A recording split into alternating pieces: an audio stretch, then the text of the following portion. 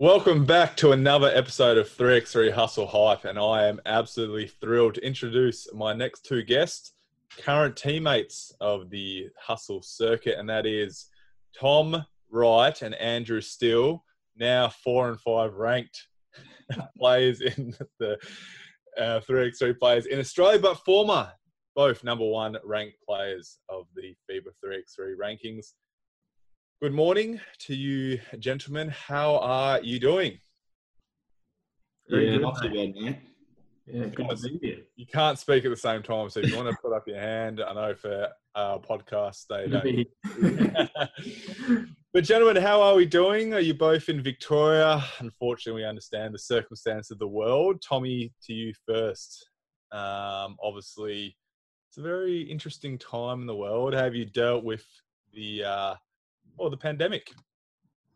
It's been tough. It's a long time since actually playing some competitive basketball. So I think it's everyone in Victoria, it's kind of weighing on us a little bit at the moment. I mean, back in the last event was the second Pro Hustle in March. And that's the last time that I've been in a basketball stadium, which is crazy to think about. It's so long, September now and 6 months. It's kind of been a different world.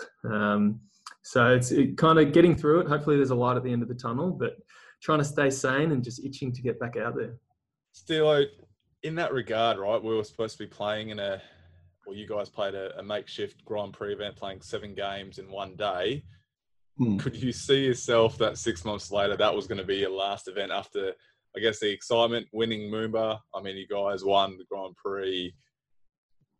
Reflecting on it now, what's the emotion in that regard that was your last event for the year? Yeah, well, it's like 2020 was supposed to be set up to be a really big year for us. Like we were looking at, it was an Olympic year. I mean, obviously we found out that wasn't going ahead, but, we'd qualified for a few challenges. We were set up with a team that was ready to go over there and compete. So it was supposed to be a massive year for us. And then, pandemic came along and just said, not happening. Put it lightly. It is though. It is. Even obviously they played the last 3 events in Hungary, my hometown, and even like there's a hint of jealousy because I'm like, wow, they get to have the opportunity to play 3 tournaments in 3 weeks. But you're right. Like I had sort of set aside. Obviously, you guys were playing for Nunawading, but like I was sort of tailoring this year to be a big year in the 3x3 circuit. Tommy, I'll go to you first. I mean, obviously, how have you? I mean, you were going to play for Nunawading. You were set to defend the NBL crown. Were you the MVP of the grand final series? I'd like to think so, but no. Yeah. But thanks for throwing that in there. But like, has the motivation? You've obviously stayed in good nick. You are. I mean, I can look at you right now, and you look sensational. But otherwise, for being on reality TV shows, I mean, how have you stayed? I guess both prepared physically and mentally in these last few months. I think it is tough. Like you go through waves. Initially, you think it's going to be a couple of weeks. Like we got shut down from NBL 1, thinking it might be 2 weeks, 3 weeks. Who knows how long it's going to be? Season gets cancelled. You kind of go into a different mode. You just kind of maybe it's a taste of retirement in a couple of years for me. Like what it's going to be like when you don't have that competitive outlet and you're not loving being on the court every day and you move into a different stage of life. But for me personally, I've been pretty lucky because my wife Izzy is going into a WNBL season, so being able to still have that kind of outlet and being able to train with her a little bit and going down to the local court and trying to get a bit of exercise in has been good, but kind of channeling that through her has been fantastic. And I think without that I would have gone a bit crazy. But having that big year like you guys talked about, we were hopefully going to defend our title in NBL 1. I mean, I like to think that we're still reigning champions, 2-year reigning champions. Absolutely. The longest tenured champions in the world. Yeah, I don't know if you can say back-to-back, but I'll say reigning champs. But yeah, and then all the hopefully the big tournaments we're going to play in this year for 3x3. I think for me, it's just trying to keep that motivation and stay positive and know that eventually it's going to get there. But whether it's kind of early next year, mid next year, even later, it's just kind of yet to be determined. Stilo, yourself?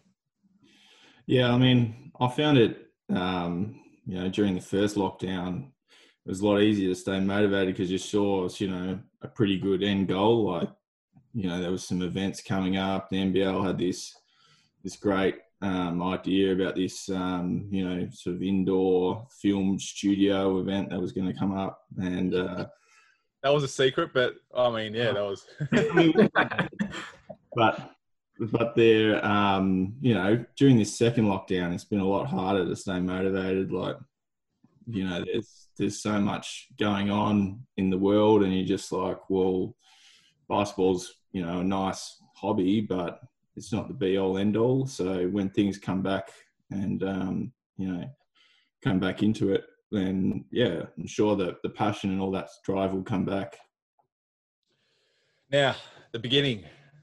How the heck did you guys both get into 3x? I think you've been playing for a little bit more longer than Tommy, right, Stilo? But I mean, how did you get into the game, and yourself, Tom, into this beautiful game called 3x3?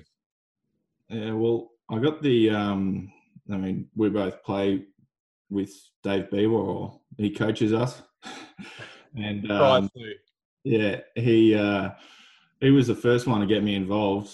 Like, I remember it was a Asia Cup bid Australia first got about 3 or 4 years ago, wherever it was. And I just got a phone call from Dave Beaver saying, there's this 3-on-3 game that Australia's got a tournament bid for, and we're looking for guys that are going to put their name in the hat and really commit to the sport. And to be honest, I was a little bit unsure about it. Like, I hadn't heard anything about 3-on-3, and the sport sounded quite comical, really.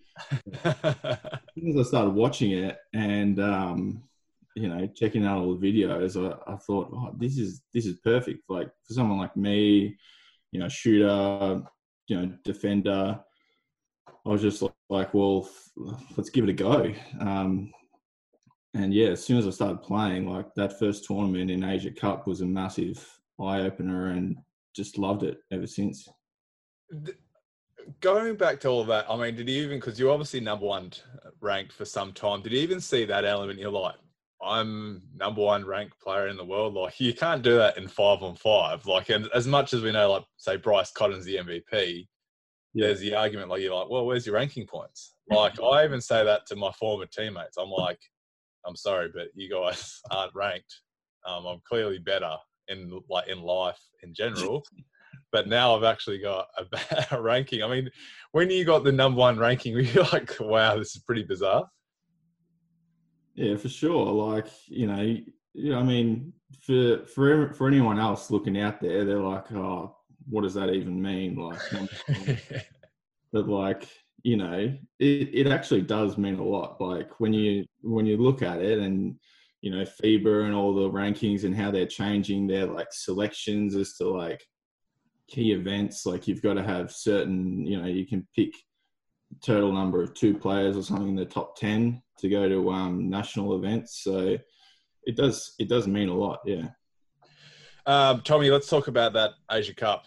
It was sort of a very, I mean, I love hearing the story, how you guys go to some province in China to play qualifying games, to then, an incredible feat in winning gold off a miraculous sort of shot by Tommy Garland. Let's talk about that. I mean, how was, that experience? I mean, we talk about the demands of a 3x3 tournament, but perspective, you go into some town, play a few games, and then end up winning gold. Who would have thought a qualifying team could do that? I mean, talk me through that. Yeah, it was pretty crazy. I guess that was the first time that I'd represented Australia, so kind of the whole weight of that was was obviously one part of it, but then going to a little kind of provincial city, a couple of hours outside of Shenzhen, I think it was, in China, middle of nowhere, kind of qualifying tournament where all basically the teams that hadn't played a lot of 3x3 had to go to get to the main draw of the Asia Cup. This is 2018 now. It was a crazy experience, because you talk about like this whole new sport and kind of the legitimacy of it. And when I kind of had this huge expectation of what I wanted to do representing Australia, and then you kind of match that with the reality of some of the sport. Some of it is like glamorous, massive stadiums in the middle of squares in Amsterdam, and then others just like, small little squash court that hasn't been repaired in 30 years. And, there's, horrible toilets out the back, and the conditions aren't great, and the court, the tiles are messed up.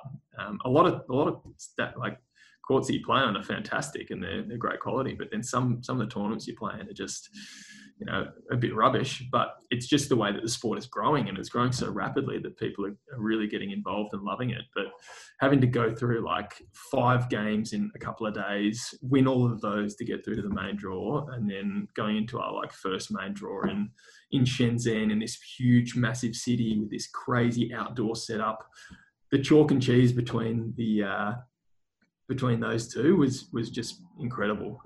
Going from like the base to all the glitz and the glam. And then I think for us, we always knew that we were a good team, that we'd had, quality players, and we played the right way, and we had the skill and the structure, but we just didn't have the experience. And that was a really eye-opening thing for us for the first Asia Cup. And I think we absolutely got lucky. I mean, the Mongolian team in the final had free throws to win it. They kind of, weren't able to capitalise, and then somehow we just got a chance at it, and just got, I guess, lucky. Or I guess if you prepare, you do get lucky sometimes, and ended up winning the tournament. Talk to me about that shot, Steelo, by Tommy Garlop, because I was brand new. I knew you guys won gold, just from social media, and then obviously we watched the whole game, obviously with expert commentary by Tommy the whole game, just telling him when he was really good. But the reaction, like, he hits this, to put in context, he hits a game winner.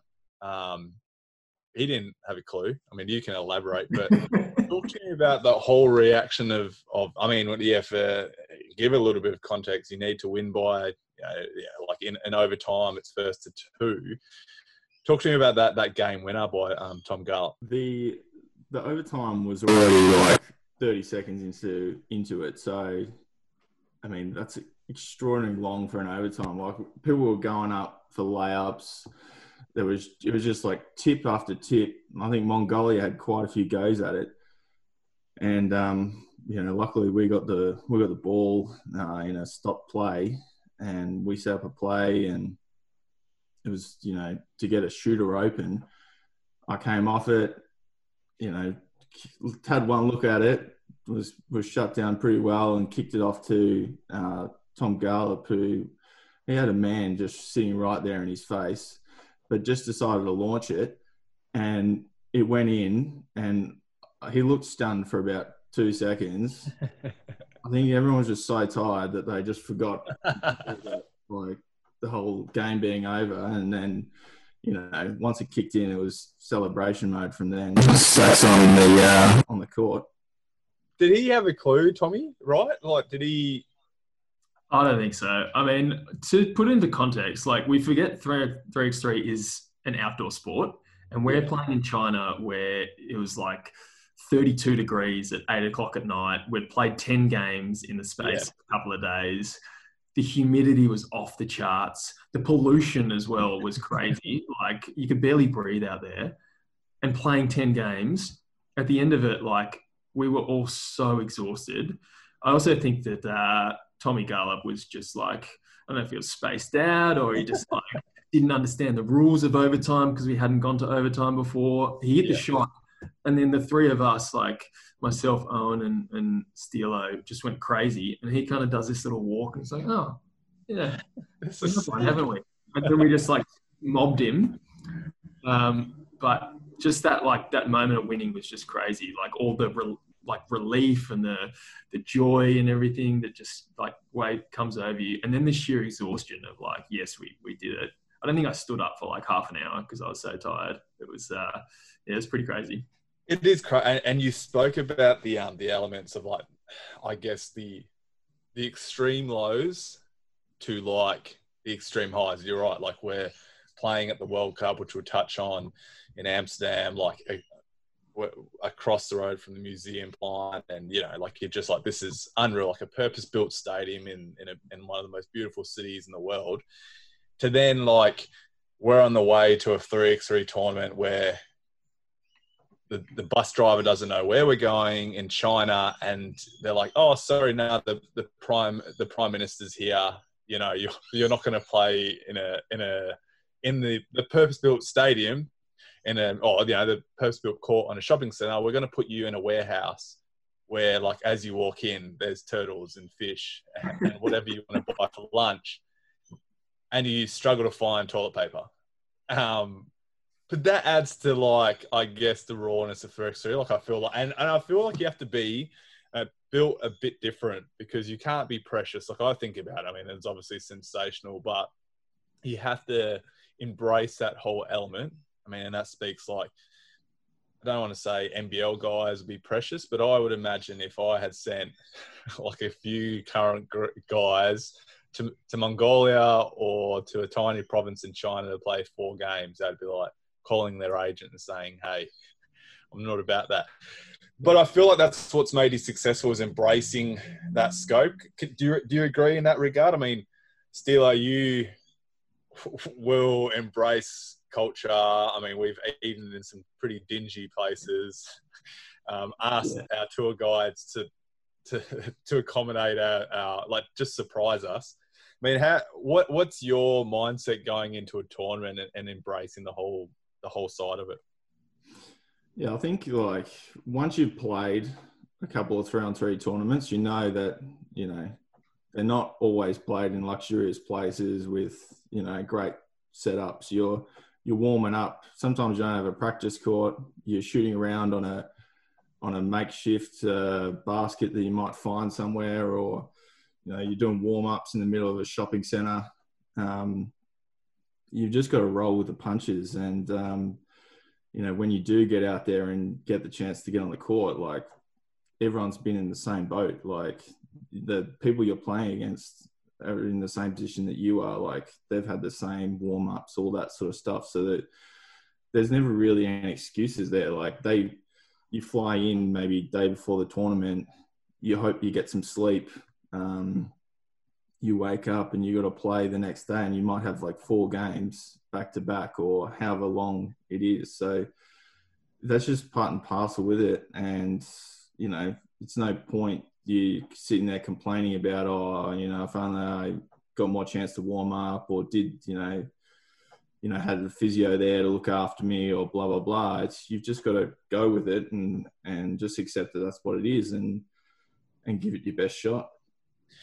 I want to talk about Puerto Rico, Tommy, and let's talk immense pride playing for Australia. We'll touch on this quickly. Talk to me about how that was, knowing you were qualifying for Amsterdam, obviously still keeping the Olympic dream alive, knowing that we had a chance to play the World Cup at Amsterdam. Talk to me about that, like, and as well as your career, which may have not, you know, you obviously had stints in the NBL, but what was that like, qualifying for Puerto Rico and then that experience in Amsterdam?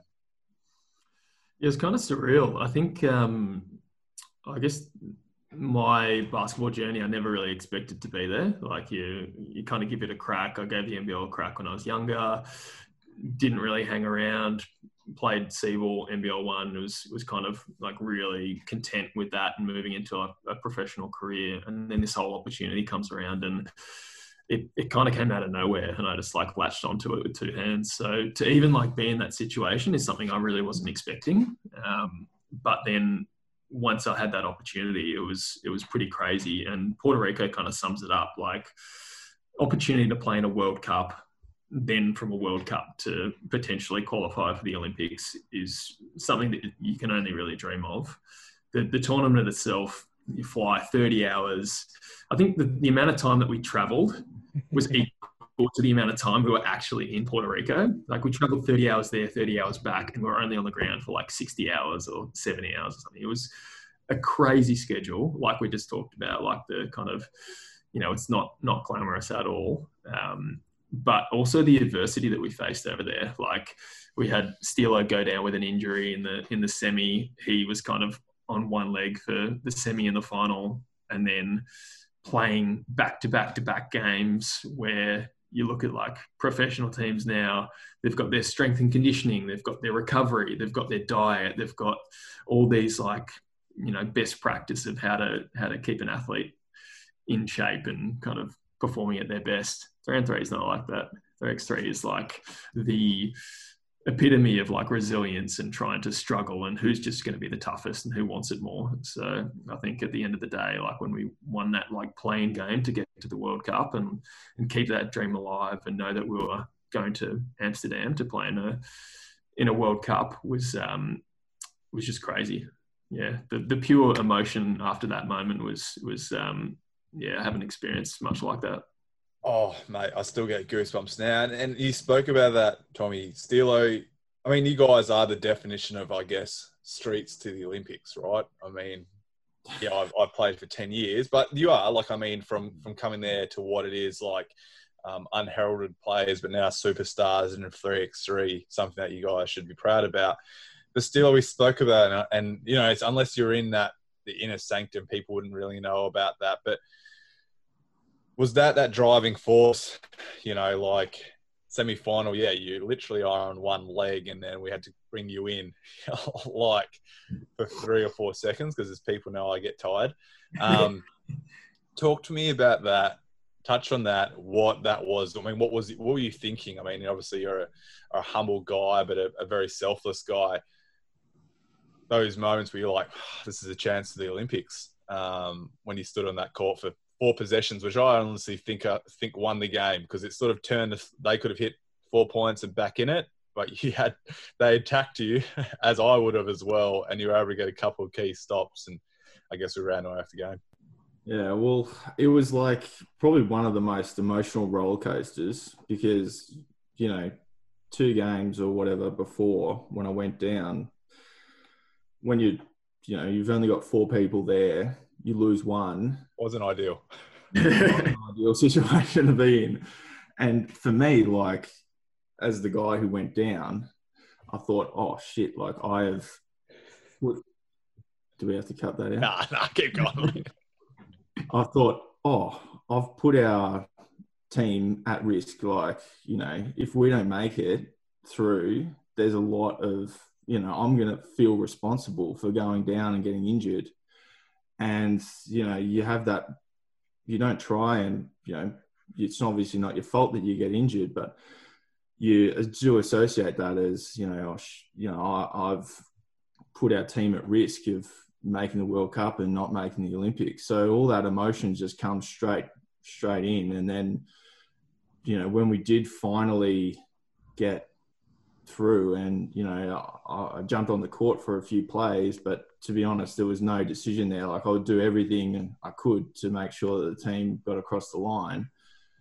And, when we did finally get there, just the sheer relief that, that injury didn't cause anything, and we got it done. Like, it was amazing. Like, way more props to you guys getting it done with 3 players, but if I could help out wherever I can, that'd be, There's a really funny photo from the end of that game where I think there's myself, you, Greg, and then Timmy Conrad, just grabbing each other, screaming and yelling, and then you see Steelo in the background just hobbling towards us, trying to celebrate, and he's like, clearly can't walk properly, but somehow he played a couple of possessions in that game.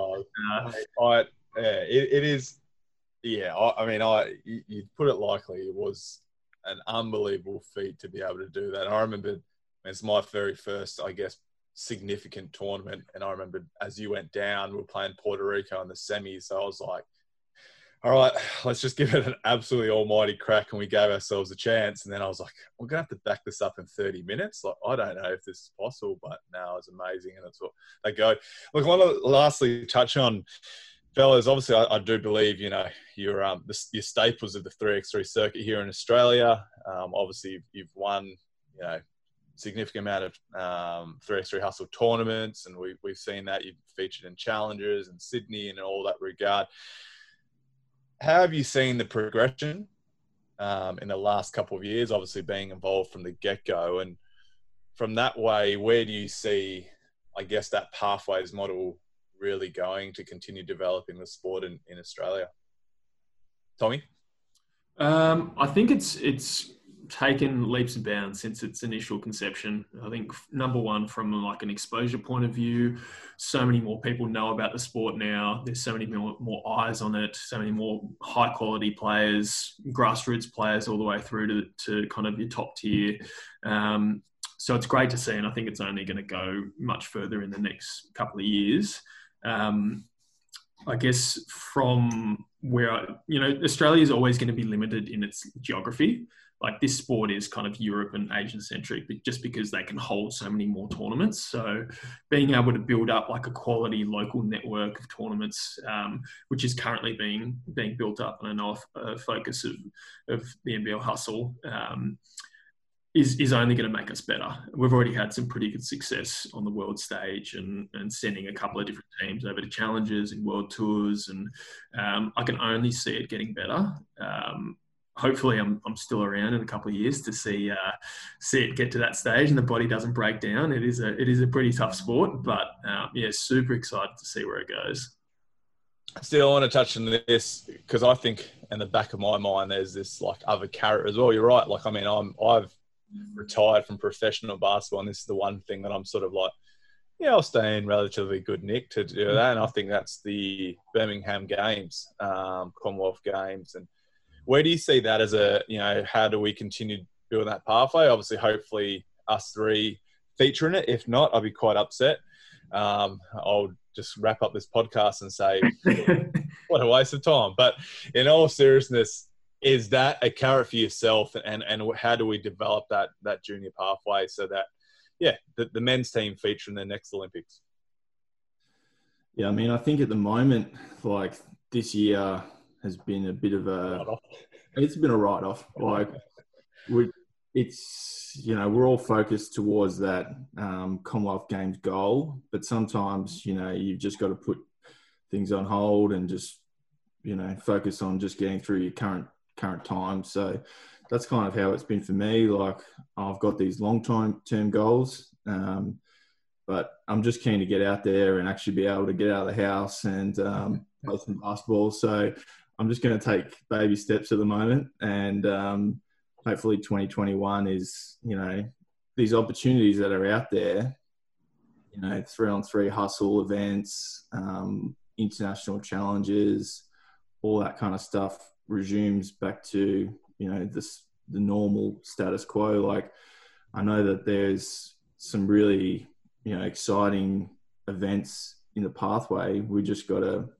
find our way through this period, and then, yeah, it's back on track. So I think for me, the 2021 or, you know, 2022 Commonwealth Games, like, it's going to be a pretty fierce competition. I think, you know, there'll be a lot more Australians that sort of throw their hat into the ring. But 3-on-3 is one of those sports that you can't just grab it straight away and understand the game. Like, you've got to put yourself through the paces. You've got to have the experience. And, you know, that's where a lot of those European teams, like, you go against those guys and you say, oh, well, you know, they're 40 years old and how are they still playing the game? But they've just got so much experience and so much knowledge. And, you know, building on that is kind of where I'm focusing my attention, just purely playing. Yeah. Awesome. Lads, obviously always a pleasure speaking to you, and it's been some time. It's great to see your face because I was upset. We share incredible banter and humour, and it's something that we weren't afford to. That's what I've missed, just being able to engage with you guys. So appreciate your time as always. I know, Tommy, you're a very busy man, so we've got to say goodbye to you. You've obviously ruined how we could speak for all day. But otherwise, lads, really, really, really appreciate it. Hopefully, yes, it's good in the near or immediate future. Otherwise, to everyone else, please check us out on 3x3 Hustle Hype on all of our socials, Instagram, Facebook, and Twitter. And to you, gentlemen, have a great day, and we'll talk soon. Thanks for having us.